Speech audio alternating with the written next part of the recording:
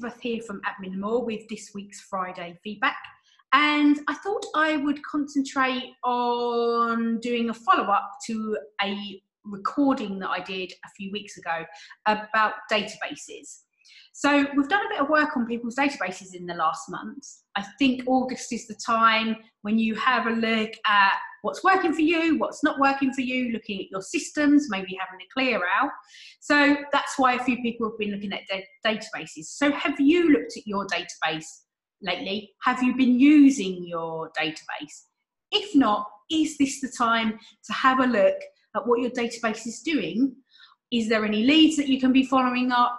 Or is it just sitting there gathering dust in the cloud? So I just thought I'd give you a refresher of why you should be using a CRM, but what some of the dangers are of using the CRM. So as I said in the previous video, a CRM is a customer relationship management tool. It's a business strategy that you need to use and can improve your customer service and ultimately improve customer satisfaction. They're designed to put all your customer relationships in one place. So all the conversations that you're having with your customers, they are in one place so they can be accessed, and you can see the journey that you're taking that client from and to. And there should be a path where you would like to take your customers to. So obviously, the biggest benefit of a customer relationship management system is that it will help you build more profitable customer relationships and should reduce your spending, because you'll be able to see where you're spending your money. So for example, what marketing activity is working for you, what marketing activity is not working for you, so you can stop. And ultimately, the organisation will have more information to work on. We always say information is power, and it is absolutely key. Data is power, and data will tell you a story. When you're looking at your CRM, it should tell you a story, because it's all about your customer relationships. So by using those customer relationships, you will be able to see where you can maximize your revenue in your business, and you can put the right products to the right people. So, however, we've seen this in the last year since we've been offering this like as a service. We put CRMs into businesses, and then what happens?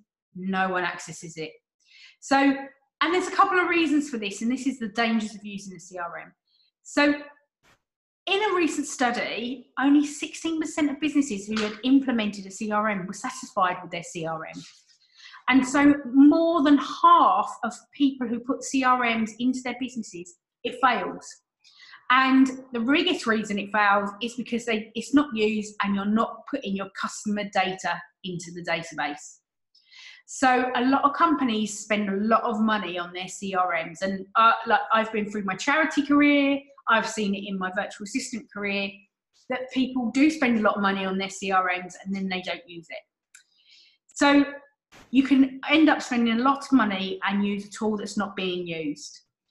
The second reason is that if you've got employees or you've got people who are working within the business, that they don't have the buy-in to the CRM. And so again, it doesn't get used. It will just sit there. Maybe one person's using it, one person isn't. And so then again, you're not collecting the right data and the benefits of that data. So as a business owner, before you spend any money on a CRM software, you need to plan. And a previous video you'll see in our LinkedIn profiles and stuff, you'll see that video. I think it was the Friday feedback at the beginning of August. We touched on why you should be using CRM, but it was all about the planning the CRM. So please take a look back and have a look, because the key to a successful CRM is planning it and bringing everyone on board. So hopefully that's been a bit of help for you this week, and we'll look forward to seeing you next week.